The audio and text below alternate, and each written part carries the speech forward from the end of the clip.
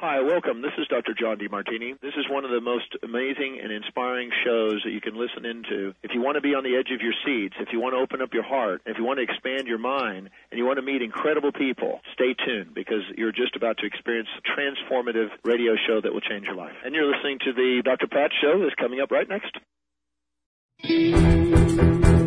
Welcome to the Dr. Pat Show. Talk radio to thrive by.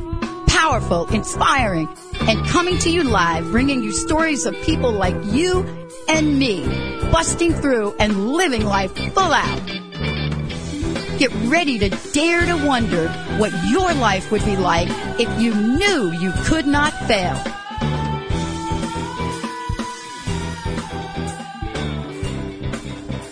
Wow. Wow, everybody. Welcome. I want to welcome you to the Dr. Pat Show. This is Talk Radio to Thrive By. And, you know, here's what I love about that intro. First of all, for many of you that have been listening to the Dr. Pat Show for, I don't know, since 2003, you know that if you listen to my daytime show, you'll hear a completely different intro. This intro has music that was created by a local artist. So I love to feature some of the folks that contribute to taking this message out worldwide. I have to tell you, I get excited about doing my radio show. I get excited about connecting with all of you, but I get excited about having conversations with people like my esteemed guest for tonight, Dr. Gary Schwartz. Now, here's what I want to say. I'm going to read you a whole lot of information about who Dr. Schwartz is because they always give you this incredible bio. But I'm also going to tell you a couple of other things that I've picked up in reading his book, The Sacred Promise, How Science is Discovering Spirit's Collaboration with Us in Our Daily Lives. You bet. Dr. Gary Schwartz is a professor of, get ready for this, psychology, medicine, neurology, psychiatry, and surgery at the University of Arizona, and director of its Laboratory for Advances in Consciousness and Health. Who knew anything even existed like that? You know, he's also corporate director of the development of energy healing. So now that's just a snippet, but let me just go on for a minute. He received his PhD from Harvard in 1971, assistant professor at Harvard, professor of psychology and psychology at Yale University, and I can go on. But here are the things I want to talk to you about. He has published more than 450 scientific papers, including 6 papers in the journal Science, co-edited 11 Academy books. But listen to this. He is the author of the energy healing experiments, the afterlife experiments, the GOD experiments, the truth about medium, and now, and the living energy universe. And I could go on. But here's the thing. This is his new book, The Sacred Promise, How Science is Discovering Spirit's Collaboration with Us in Our Daily Lives. And I'll tell you why I'm so excited about this book and about his work.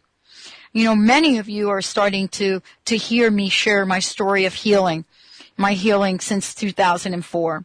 And you're starting to hear bits and pieces of what that journey was like for me. I'm actually going to do an entire show and share with you what that journey was like. But I read this book today, and this week, getting ready for the show today. And when I see language like a spirit-assisted healing, or I look at the definition or what the sacred promise presents itself to be, or the urgent message of this, and then I'm joined by people around the world who look at the promise of Spirit's willful intent, and you're going to hear what that's about. What I want to say is Dr. Gary Schwartz is someone that has been so far ahead of the curve about this conversation that I'm so glad he patiently waited for a lot of us to catch up. So tonight, fasten your seatbelt because we're going to talk about scientific study and the evidence of spirit. We're going to talk about spirit-assisted healing, and we're going to talk about an increasing connection with spirit and perhaps what happens if you don't. Dr. Schwartz, welcome to the Dr. Pat Show. I'm so thrilled to have you here. Pat, it is a thrill for me to be here. And let me tell you something. I've done many radio shows and television and so on, about this book and others, but no one has ever expressed the essence of this work more clearly and more effectively and inspirationally than you. Seriously, I mean, your listeners, hopefully, they're not spoiled by that kind of appreciation and vision. Well, thank you so much. And I have to tell you, Dr. Schwartz, we have the best listeners on the planet. You know, they have come a long way with the show. And in a sense, they're pioneers like you are because, you know, what they have done is something that you've done. I want to ask you about this in a minute. What they have said is, you know what, there's a new type of talk radio that we want, and we demand to have it. And so this level of conversation at stations like BBS Radio and some of the other stations I'm on, you know, these people have said, we're going to provide this with you. But we've all come up with some challenges when we say yes to this. And I got to ask you, on your journey, Dr. Schwartz, what are some of the challenges? What are some of the obstacles that you have had to overcome? I can only imagine to bring you to this very moment, this conversation, this book, and your life right now. Wow, what a question. Okay, well, I guess the brief answer is there's two kinds of challenges. There are the personal challenges and the professional challenges. Mm-hmm. Now, the personal challenge is that I didn't start off as a believer. I didn't start off as someone who was raised to be open to these ideas or had any idea that any of this might be true. I mean, my parents, I was raised with my parents to just assume it was ashes to ashes, dust to dust, case closed. And my scientific training, dismissed all of this as myth or folklore or just a delusion on the part of a significant portion of humanity. And as I've been on this journey, as I've done both laboratory research and research that literally has taken place in the laboratory of my personal life, and I think all of us are ultimately self-scientists in this arena, because some of these things we can only know through our own personal experience.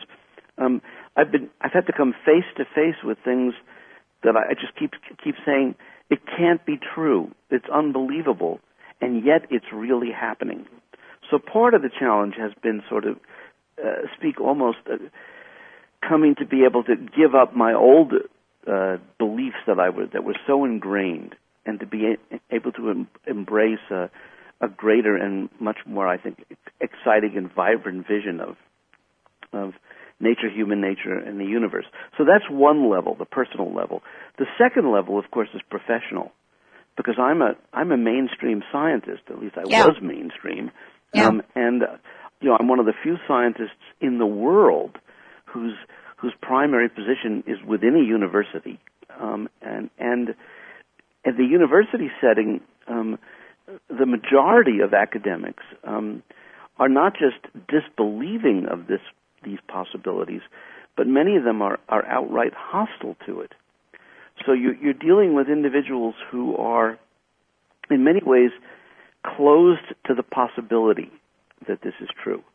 And so consequently, I'm continually reminded of what happened during the time of Copernicus and Galileo, when eventually the telescope was invented and they were able to see that the Earth, in fact, was not the center of the universe, and the sun was not revolving around the Earth. And not only did the priests not want to look through the telescope, but many scientists didn't want to look through it either. And so I appreciate skepticism, and I appreciate the fears of both if you would, us lay people and also academic scientists. And yet, if we're going to move forward, we have to follow the data and I think celebrate it. Yeah, I totally agree with you. Don't you think the skeptics give us the next opportunity to discover what I should say, maybe the next level of awakening? I mean, I don't know about you, but the head of my department at the school that I graduated, I got my doctoral work out, saw a picture of me with my hands opened down by my side, and I had two things in my hand. He thought they were crystals and pretty much put me on a blacklist. Well, actually, they weren't crystals, but so what if they were? So, we go up against, this idea of what people expect of us. But haven't the skeptics provided you with perhaps that next lack of idea that caused you to investigate something almost to the point to prove them wrong? Well, it's interesting. Initially, I thought that and I'll speak of the professional skeptics as opposed to the honest skeptics. I mean, there are the genuine skeptic, the true skeptic is what I am, for example, and by that what I mean is questioner. Yes. And the person who asks genuine questions, like when I began on this journey, the question was, for example, were any mediums real? I mean, right. Were they all frauds? Were they all cold readers? Was this all just a quote, sitters, people wanting to hear from their deceased loved ones fooling themselves? I mean, so the notion that the initial questions you want to ask is you want to rule out all of that so you can start ruling in, well, maybe something anomalous is occurring. Maybe they're really getting accurate information. Maybe it really does sound like it's coming from intentional, willful beings, so on and so forth. And so that kind of questioning is wonderful, and I always seek it. But then there are the if you would, the professional skeptics, the people who get paid for debunking, and where their entire career is essentially trying to make a fool of people who even are open to these ideas, and also to dismiss them. And there are people like, for example, the so-called amazing Randy, who's sort of the prototype of such a person. And these people are, unfortunately, as I've come to discover over the years, have very little integrity. Let's just put it that way. And and consequently, it's less of a challenge I'm a truth seeker, so it's not just discovering the truth, but also there's a politics and the sociology of standing up for the truth. And in some respects, that it does inspire one to cross every T and dot every I, so that the research is as clear and pure as it can be. And for that, I appreciate it. Exactly. I mean, this is really so exciting to be able to see that you've been able to take a platform and yourself, a skeptic, trust me, as I've been for a large part of my life. But what is it they say? The proof is in the pudding, so to speak? Absolutely. Absolutely. What matters is, what does the data reveal? We have a motto, let the data speak. And we also, one of the early mottos in the lab when it was first formulating was, if it's real, it will be revealed, and if it's fake, we'll find the mistake. So just follow the data and let it lead you. Well, and this has really been, for you, an incredible journey. And I think I'm really, struck by, I guess an Einstein quote, and I think I'd like to kind of, start there. If you don't mind. And I think it's one that I love and don't know that I quite understand. But I mean, the quote, you cannot solve a problem from the same consciousness that created it. You must learn to see the world anew. Some people say you can't solve a problem at the human level. But what they don't do is they don't kind of finish the sentence and say, well, you have to solve it at the spiritual level. Because that's almost like, it's like, so why do you think we are so hesitant, to fill in the blank and say, you know what? We have an invisible partner, maybe sometimes not so invisible. What's holding us up from that, Dr. Schwartz? Well, first of all, it's a really great question. First of all, I come to this from a background in physics and electrical engineering. So for me, I approach this from the point of view that literally 99.9999999%, literally, of all the vibrations of photons in the universe, for example, is invisible to our naked senses.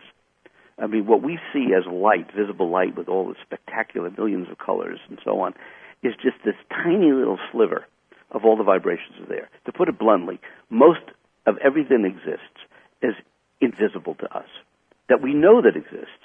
And then secondly, within the past 10 to 20 years, the physicists and astrophysicists have had to posit the existence of what they call dark matter and dark energy in order to explain the data, the continued observations, for example, of an expanding universe. And these things can't even be measured by anything that we know of. So 94% of the hypothesized universe can't even be detected by any known technology. So once you start with the idea that most things are, quote, invisible, and by the way, it's those invisible, for example, radio waves that allow us to speak. Where are you located right now? I'm in Seattle. That's what I thought. So you're in Seattle, I'm in Tucson. And we're communicating via invisible waves and fields of energy, which, by the way, the truth is physicists don't know what they are. They know how to work with them, but they really can't explain them. So I start with an idea of an appreciation and a friendliness for the invisible. Now, having said that, so why would we not be open to seeking the invisible in terms of intelligence and of love and caring and higher or different forms of intelligence and wisdom? And I think part of the reason is because scientists as well as laymen, we're afraid of the dark, we're afraid of the unknown, and we're also typically afraid of those things that we can't control. And I think that part of that fear is justified, which is the risk or the downside to opening up to a greater spiritual reality, which I do talk about a bit at the end of the book. So part of this fear of opening up is it's partly understandable, but it's also like a child who's afraid of the dark. Mm. We as a species are really still coming out of our infancy when it comes to appreciating this greater spiritual reality. I couldn't agree with you more. And, I think the only reason that I feel so alive is because of my own personal healing journey. And, I don't know. I hope everyone listening to the show doesn't have to get to the place that I got to where, I felt like I was at the bottom of my life and the only way was to look up. Now I look up all the time. And I hope that, through the work that you've done, definitely by folks reading this book, and I want to tell you, my very special guest here is Dr. Gary Schwartz, The Sacred Promise. I want to give everyone an opportunity to chime in. You can do this in a couple of ways. You can give us a shout into the station, which is really easy to do, and that's 888-815-9756. Give us a call if you've got a question. 888-815-9756. And if you call in, we actually have a copy of the book for the first 5 callers. The other way to do it is send us an instant feedback message on the Dr. Pat Show website or Transformation Talk Radio. So go to drpatlive.com, and those of you that know how to do this, on the right-hand side, there is a way for you to get your question up there. Dr. Schwartz, I took some liberties, and I would love for you to tell me where I went off base. I took the meaning of the sacred promise, which I'm going to ask you about, and I'm a really visual person. Okay. And so I don't know why I did this, but I took myself a PowerPoint slide, and on the slide I drew 3 circles, and in Venn diagram form, right? Mm-hmm. And I drew these circles, and for whatever reason, I put level 1, level 2, level 3, which we're going to talk about here in a minute, in each one of them. But then I thought to myself, I don't know. Is that right? Because you see, the place that I wanted to go was that sweet spot where these all connect. Mm. And I wanted to ask you about them. I did that very intuitively, but I'm not sure that it makes sense. Would you walk us through the meaning of the sacred promise? As long as you'll promise to share with us your Venn diagram, because this is a profound synchronicity. I would love to share that with you because I'm sitting here smiling, hearing level 1, level 2, level 3. Is this really the right model, the sweet spot, the intersection, and so on and so forth, because I've been having similar thoughts over the past few days, which is good. Very amusing. It's adorable. I totally agree. Okay. When the term sacred promise came to me, it was not, quote, my idea. This idea, quote, popped into my head, asking the universe for assistance and clarity about all of this. I realized that there were 3 meanings to the word sacred promise. The least controversial is the idea that science can actually take us to spirit, and the idea of spirit, that instead of science not being able to approach these questions, not only can science give us an answer one way or the other, but when you read this book. It's very hard to walk away with this and not feel the excitement and I call it the evidence-based hope that this promise is going to be answered in a very striking affirmative. That science is not only taking us to spirit, but it's even revealing new things about a greater spiritual reality that we weren't aware of before. So that's one level of the promise. The second level of the sacred promise is the realization that came to me fairly early on in this work, particularly the level of work I describe in this book. I can't do this work without, quote, them, individuals on the, quote, the other side, some of whom I call now refer to them as post-physical people, because they're not deceased, they're just no longer in a physical form. But what's really critical is, as I put it, if I'm going to show up at the laboratory, they have to show up. If they're not going to have as much responsibility and as much integrity as we scientists are trying to do, then you can't do this work. You can't do research in the regular physical world unless the human subjects show up, unless they're motivated to do that the best that they can, to provide honest information, so on and so forth. And what you see when you read this book, of course, is that there are certain beings who have clearly made, or at least as much responsibility and caring about the work as you and I. But the third level is the most profound, and that's the notion. And the reason why I ultimately decided to publish the book is because I was led to the conclusion by multiple sources of information that they're not here just to, quote, prove that there's a greater spiritual reality, but they're really here to help us in both our individual and collective lives. And I came to realize that, we are at a precipice at this point in human evolution, and we have to grow up and solve some very major problems. And what I began to realize is that I, speaking for myself, and I think many people, probably the listeners on your show, but mainstream America, we live as if we live in a spirit-less universe. And we assume that the problems are, quote, ours, and we must solve them by ourselves. But what if instead we live in a spirit-full universe? And that part of the reason we have these problems is because we haven't recognized this greater spiritual reality and learned to collaborate with it. And that it's going to require a team effort between here and, quote, there in order to come to these insights, seek this knowledge, obtain this guidance, and so on. And, of course, this book is not called The Sacred Proof. It's called The Sacred Promise, precisely because we're on a journey. Anyway, that's how I meant that term. I love it.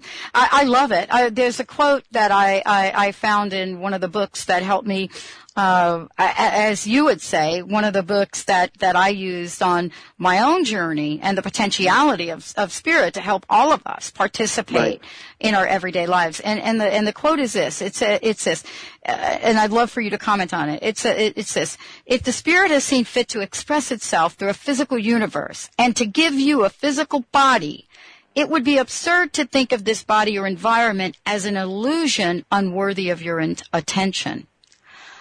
That's and gorgeous. Who said that? Isn't that Ernest Holmes? And I thought, oh my gosh, okay, I've got to talk to you about this, because that statement really gets to some of the things you talk about in the book. One of the things we do is we completely ignore this, don't we? I mean, we go through our everyday lives. Well, at least many of us do. I mean, many of us do. Right. As just like you, I've had, issues related to health, for example, where it was discoveries in the process of my own healing that led me to wake up where I would embrace this as merely hypothesize its existence through, experimental data. And as you said, the proof is in the pudding, and it must apply in our personal lives. It must be absolutely real. It has to make a difference. But this notion that the invention of the physical world and the creation of the physical world by spirit, by the source. I have to change phones here. Okay. Well, I think, part yes. of this, what we're talking about is, we're talking about, sort of the manner of evidence that shows up for the existence of spirit in our own personal lives, our own Yes. personal situations, whatever one wants to talk to. Sometimes, Dr. Schwartz, and this is really, I think, where you're going with this, but help me along here. Sometimes it's not as obvious because rather than have it be a straight line, like, okay, from A to B, your body healed. Sometimes it turns out to be this beautiful collage of points being connected that you wouldn't necessarily think about in the moment, like, how the heck is this ever going to get me anything right here? But ultimately, when you get there and you look back, it makes perfect sense. Absolutely. And one of the things that's always been a challenge to me is why all the mystery? You know, why can't it be more straightforward and obvious? Why is it more like a breadcrumb universe where we're following the crumbs, if you would, or the clues, and we have to be Sherlock Holmes in our own lives? And the conclusion that I've come to is that this is done intentionally and for a higher purpose, for a very wise purpose, because the goal is for us to learn and grow. It's not just to be healthy and happy. And the only way that we're going to develop our own capability for both discovery, understanding, and appreciation is to be given just enough to assist us, but a requirement that we be part of the co-creation process, the co-discovery process. Do you feel the same way? I love it. There's no question about it. I mean, I think if you want to get all biblical, where two or more are gathered. And what I mean by that is that I think if we were meant to be individuals without any interaction, we would have been given our own planets.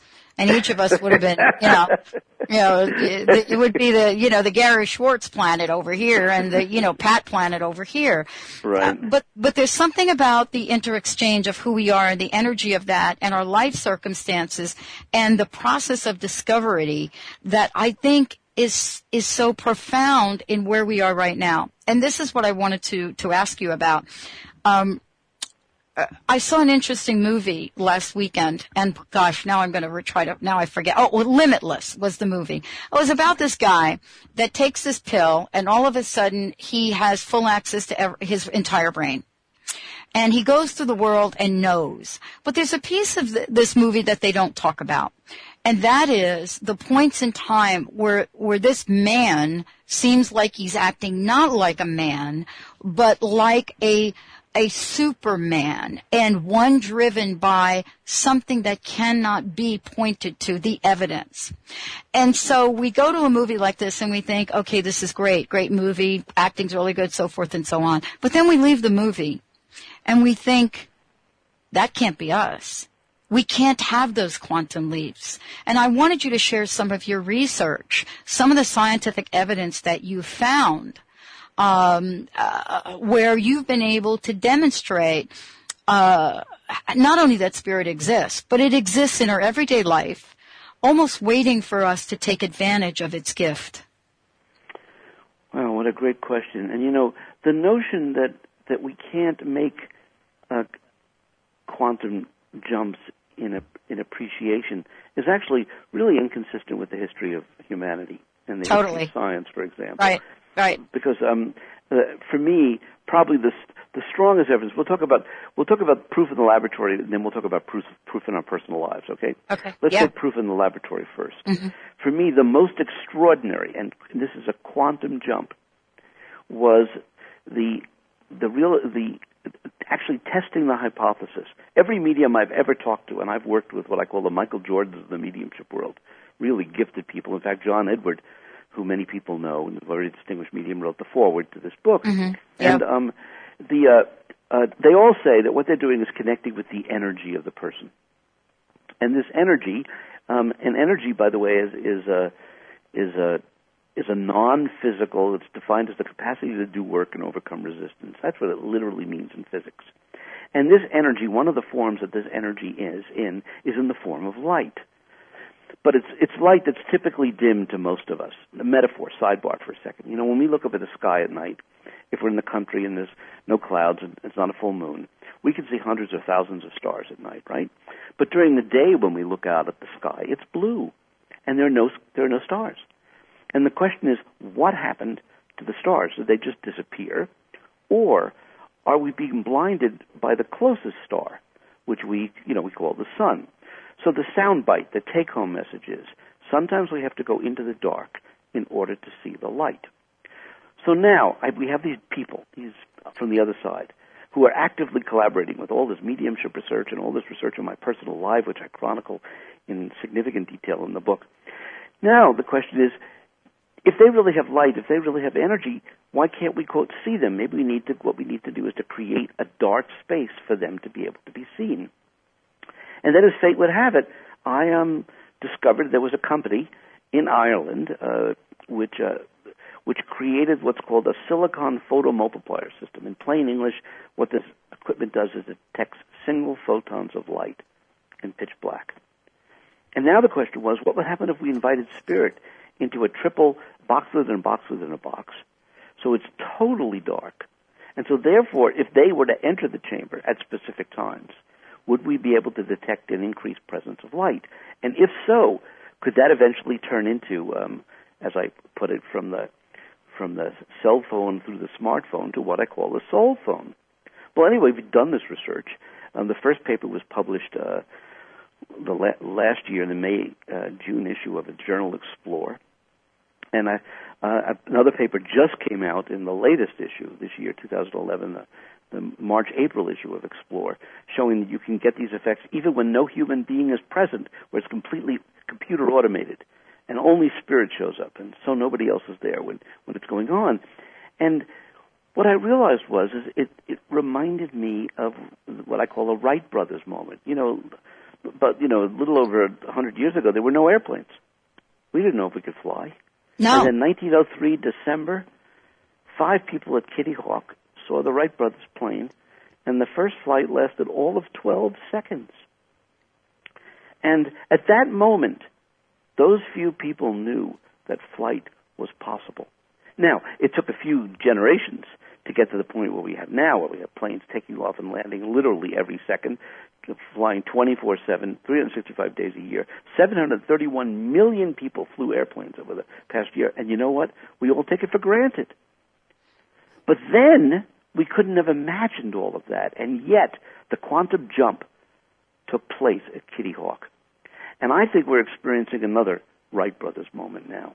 I think with this new research that I'm doing and a few other people around the world are doing, using this state-of-art technology, which was not designed to detect spirit, it was designed for other purposes.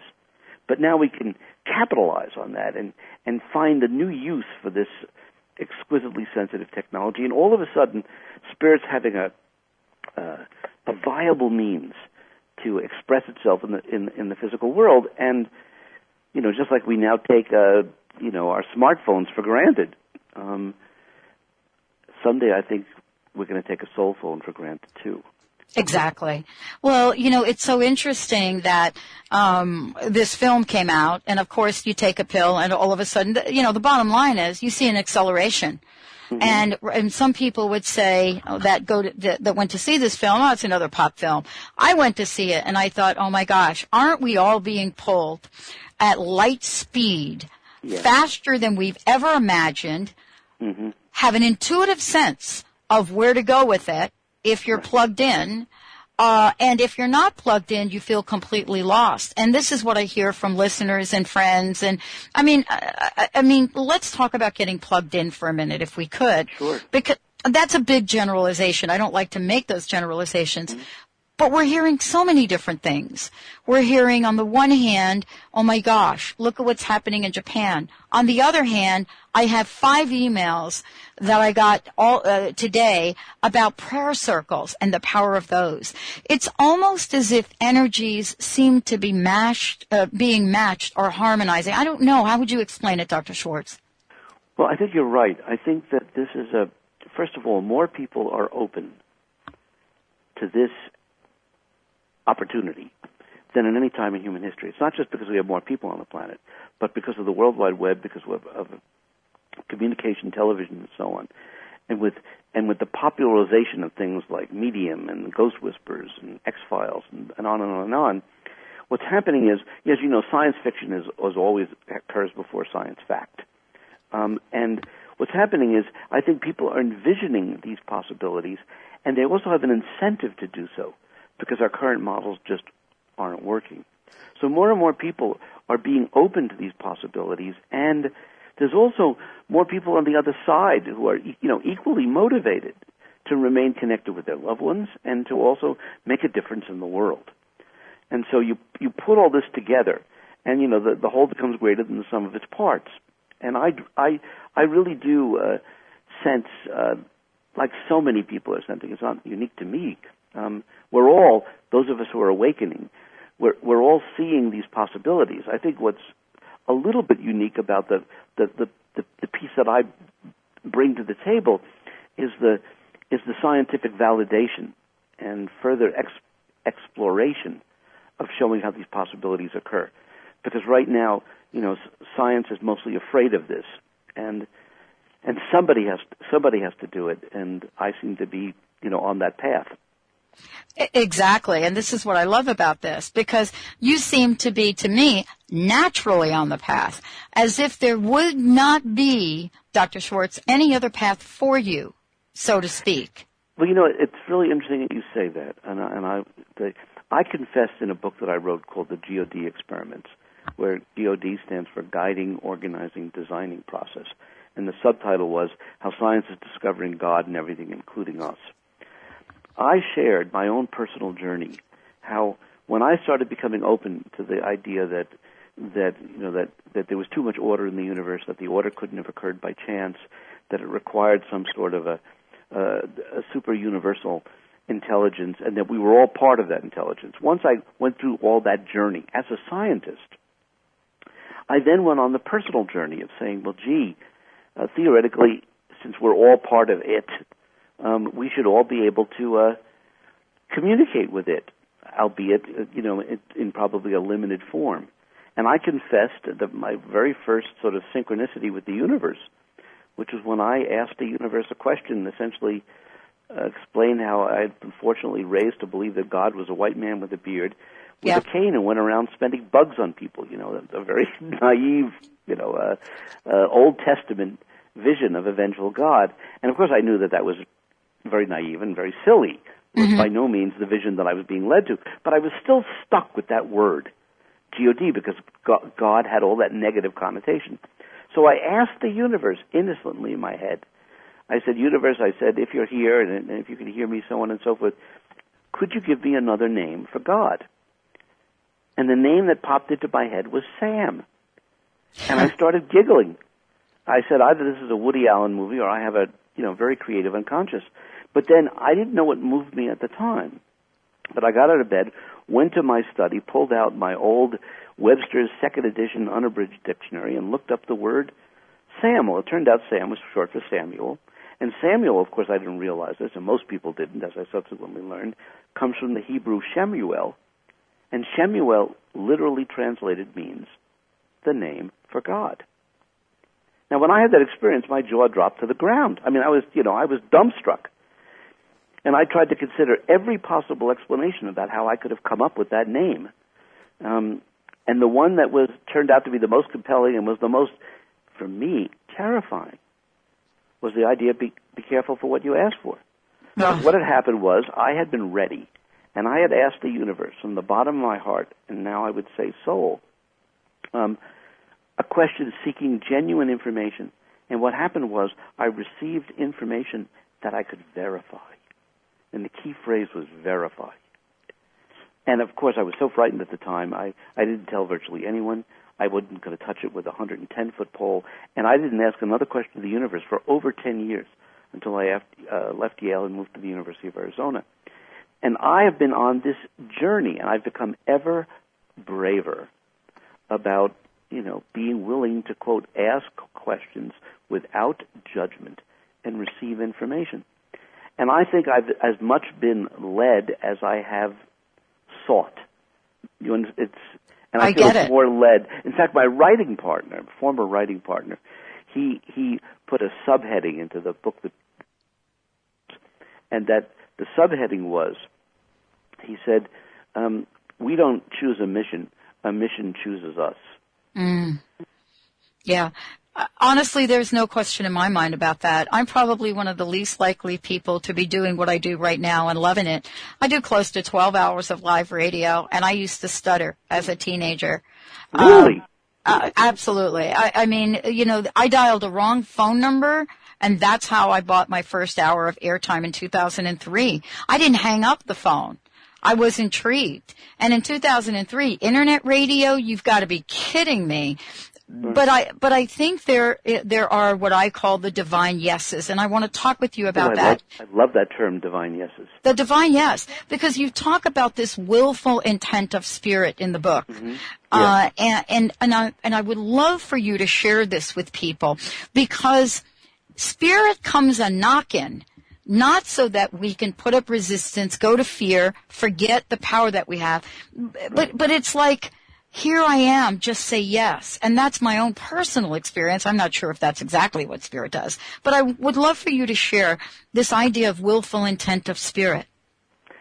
Yes, it's really interesting, because I think that the greatest lesson, I've never called it that before, but I would have to say the greatest lesson that I've learned on this journey, and this is now the third book about life after death, but by far this is the most forward-looking. The others were, if you would, training wheels for this book, is that I came to realize that spirit has at least as much will and intent as we do, and some beings are going to use that in very creative ways for the best and highest good for us both individually and collectively.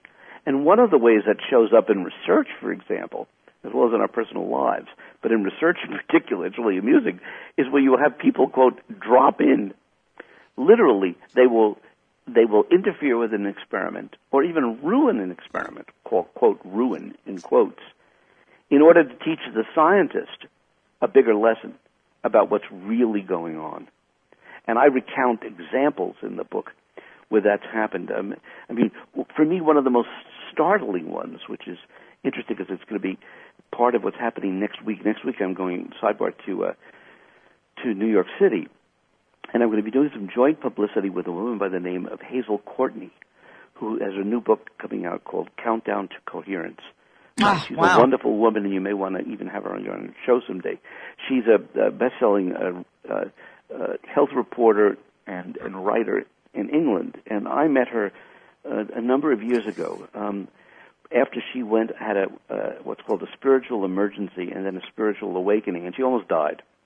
And she was convinced that one of the reasons why she was able to live was that during this state of spiritual awakening, she was receiving guidance from a woman who she knew, but had not at an intimate level, but they had been to multiple dinners together, and she had interviewed her, and this was Princess Diana.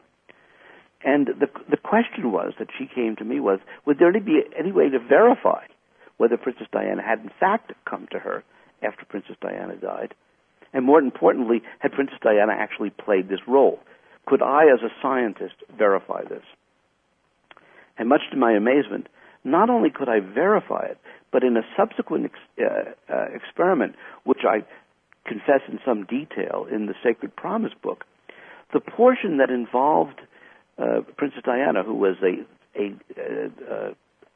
obviously a secret deceased person, and Hazel Courtney was the secret sitter. It turned out, as fate would have it, that the medium that I was tested happened to have been one of Princess Diana's private mediums from England. Of course, I didn't know that. Wow. She only confessed this to me after we did the first set of readings.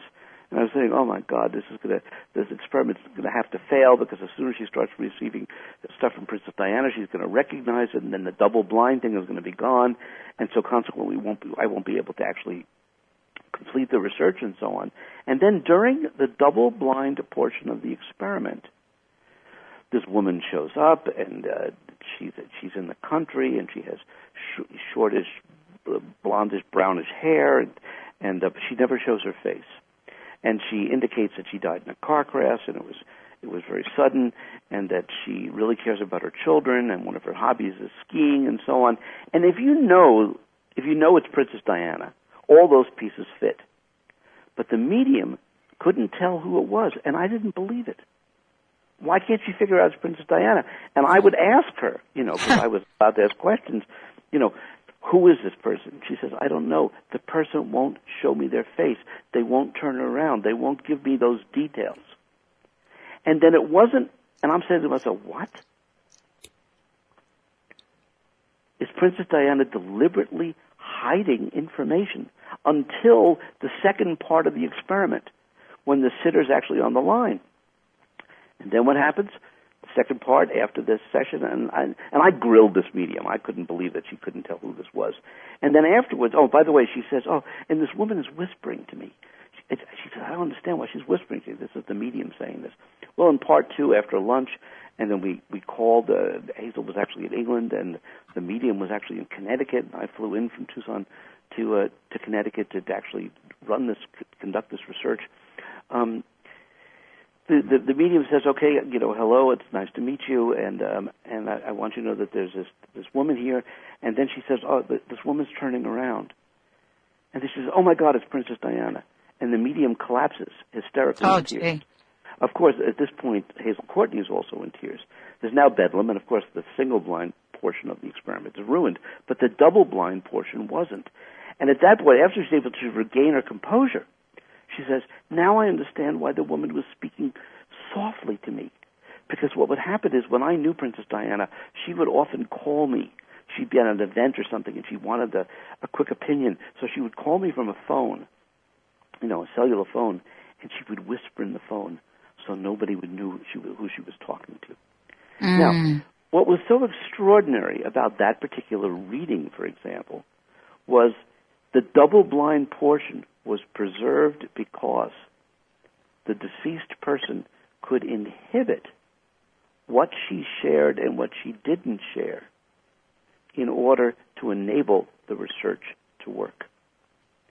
And, so when you witness that even the really intelligent deceased people are in control of the information that they're presenting, even in research, then it becomes all the clearer that when I recount all those, wonderful stories of, the late Susie Smith showing up unannounced after she passed to a medium in the book I called Joan, who was a closet medium, and telling her that her name was Susie, and that she had messages for Dr. Schwartz, that they could,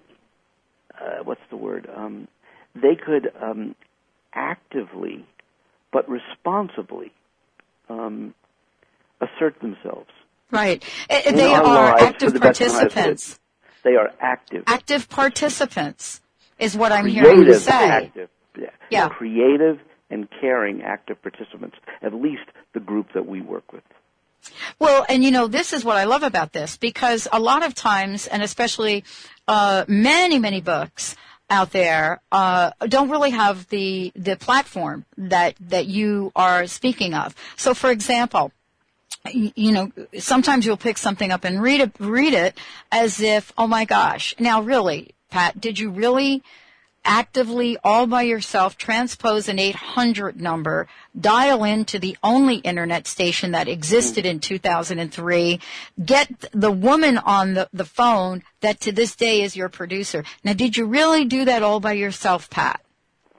Right. Right. And so a lot of the material, when you say, up until I think recently, sort of points to spirit as not necessarily willful intent or an active participant. But a lot of what we read, especially in religious realms, is that, the engagement with spirit is only for the chosen. You see what I'm trying to say? Not for the practicality of our everyday lives. And this is really the departure. This is where your work stands out. Well, it's one of the ways, but you've just you've hit an intellectual and spiritual bullseye, because in ancient times, it's very possible, particularly the angel realm and so on. People were we humans were not very sophisticated, to put it mildly, and probably very few of us were capable of being open or listening or responding to helpful and wise information. However, now more than ever, people are ready to receive. And so I think it's going to be much less exclusive and more inclusive of the collaboration between here and there. And that the not only are the numbers greater, means gigantically greater in terms of population growth and so on, both here and there, but we are now growing into the capacity to be able to receive these intuitions, if not direct experiences. By the way, Susie Smith, who I talk about a lot in the book, yes, one of her phrases that I really love, she says, it's too coincidental to be accidental. Right. And that, of course, was your 800 number as a perfect example. And, of course, I have examples of that, in the book.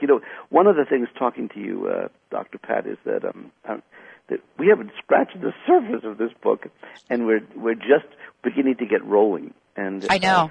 And I've never done this before, but I would love the opportunity, because if nothing else, you owe us and the readers your Venn diagram with the 3 circles and so on, which we haven't even gotten to. Well, I'm going to definitely send that to you. I hope you will come back. I would love to come back. I know, because I haven't even gotten to, some other questions that I want to speak with you about, because this is what I said to you at the beginning. For those of you tuning in, I'm here with Dr. Gary Schwartz. The book is The Sacred Promise. I have to tell you, are listening to this show, this book is a must read. And the reason I say that is because for me, the questions that I had are still there. But there's something that I walk away with from this, and that is, all of these things that have happened over these past years with my own healing journey. I read your book, and you start to feel, oh my gosh, you're really not alone. You're not crazy.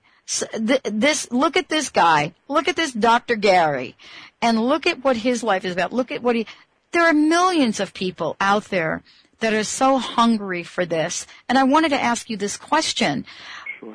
Is the hunger about their readiness to hear this message, or are we at a place where we really do believe that we live with maybe a spirit that perhaps is Virgo of sorts? More Virgo and less Sagittarius. But what I mean by that is a spirit that's ready to help us in a way. I think it's a readiness on both sides. Oh, great. I think it's a readiness on both sides and eagerness on both sides, and that if ever there was a pressing time for us to wake up to this, both a readiness and a pressing need, it is now. What I'm hoping is that somehow people will find this book, and that some people will find that it's validating of experience. It's also motivating. Exactly. When you take my journey, both personal and professional, and you see the conclusions that I was forced to come to by the data, and and although there is there's always risks involved when you open up to information, but the gains far outweigh the risks. And just like the invention of the airplane, for example, you have to be careful with how you use it, and it can be abused. But that notwithstanding, the point is that we have benefited so greatly and extraordinarily from the knowledge that we have, and if any knowledge is going to be has been part of the backdrop of scientific discovery and personal discovery all along, which was, intuitive reception of information. Now's the time for us to take that leap. And of course, you really know this. Your listeners really know this. And I would love to see whether your listeners in particular find this kind of book, useful, meaningful, inspiring. And by the way, I must say that, the bottom line to all of this is love. Yes. All of my books, by the way, have ended with love. Love and caring, and we have the capacity to love and care about so much as a species, and they in turn haven't lost that love. My wife, Rhonda Schwartz has a new book that's just coming out called Love Eternal, which is a book about her personal journey after her mother died, and how she came to the conclusion that her mother was still here and wanted to have a continued relationship with her, just like Susie Smith's mother passed, and Susie ended up having a continuing relationship with her.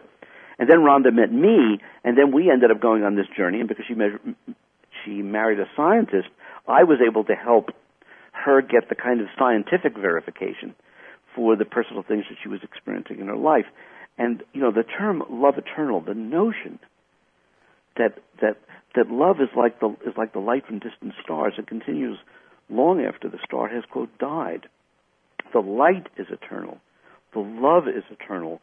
And that we have the capacity to have a mission that goes far beyond, our relative brief time, on this planet in this form. It's to me, it's mind-boggling and utterly exhilarating when you consider the possibilities. Well, for me, the notion is epic. And what I love about what you've presented, and thank you so much for becoming the messenger. I mean, I think we look around and there are people that carry the torch. And we say that divine yes to carrying the torch. And I really have to thank you and acknowledge you because, one of the things that I was reminded of in reading the book, again, I read the book twice now. The first time I believe you were going to be on, I read it again. What I was reminded about, Dr. Schwartz, was this. You're absolutely right about love. And love in such an epic way. But I was also reminded, again, that we have the infinite, unlimited potential to create the lives we desire, to heal the planet, heal ourselves, and even exceed far beyond what we can even imagine as human beings. And this is what I love about this reminder. So thank you so much for doing what you do and for taking this message. I deeply, by the way, you are such a poet. You're really skilled at this. And for the record, the we is us plus them. The we is the collaboration between here and there. Mm-hmm. It's we can do this because they are with us. And they can't do it without us. It's really a collaboration. It is. Thank you so much. And I just want to make sure everyone, let's send everybody to your website because, first of all, people can get plugged in and be part of everything that you have going on. You have a free membership in here and everything else. Tell folks the best way, the best... Sure. My personal website is drgaryschwartz.com. That's drgaryschwartz.com. And that has The Sacred Promise, Love Eternal, and various videos and papers and articles and so on. And then that will also take you to the sacredpromiseuniverse.com, which is a website that we're creating to be able to make this information available widely. I'm in the process now of producing an 11-part video series about the Sacred Promise. I've completed 4 of them, I think, so far. But it's going to be an opportunity for people who care about the Sacred Promise to facilitate their finding like-minded people. So it's I think that will be what's the word that I'm searching for? It will be helpful in people exactly continuing on the journey. Exactly, because one of the things I've learned, and thank you for saying that, is because of your work and the work of others, we do not have to take this journey alone. No, not at all. And thank you so much. And the website, I have to tell everybody, check it out. It's amazing. sacredpromiseuniverse.com. Dr. Schwartz, I can't thank you enough. Thank you so much for joining me here today. Thank you. It's been a pleasure. Wow. I have to tell you all, we haven't even scratched the surface. That's why I've got to get Dr. Schwartz back. And thank you for agreeing to come back. I want to thank all of you for tuning us in and turning us on. You are the best listeners anywhere. And stay tuned. There's more to come. Thanks to this amazing individual, Dr. Gary Schwartz. We'll see you next time on the Dr. Pat Show.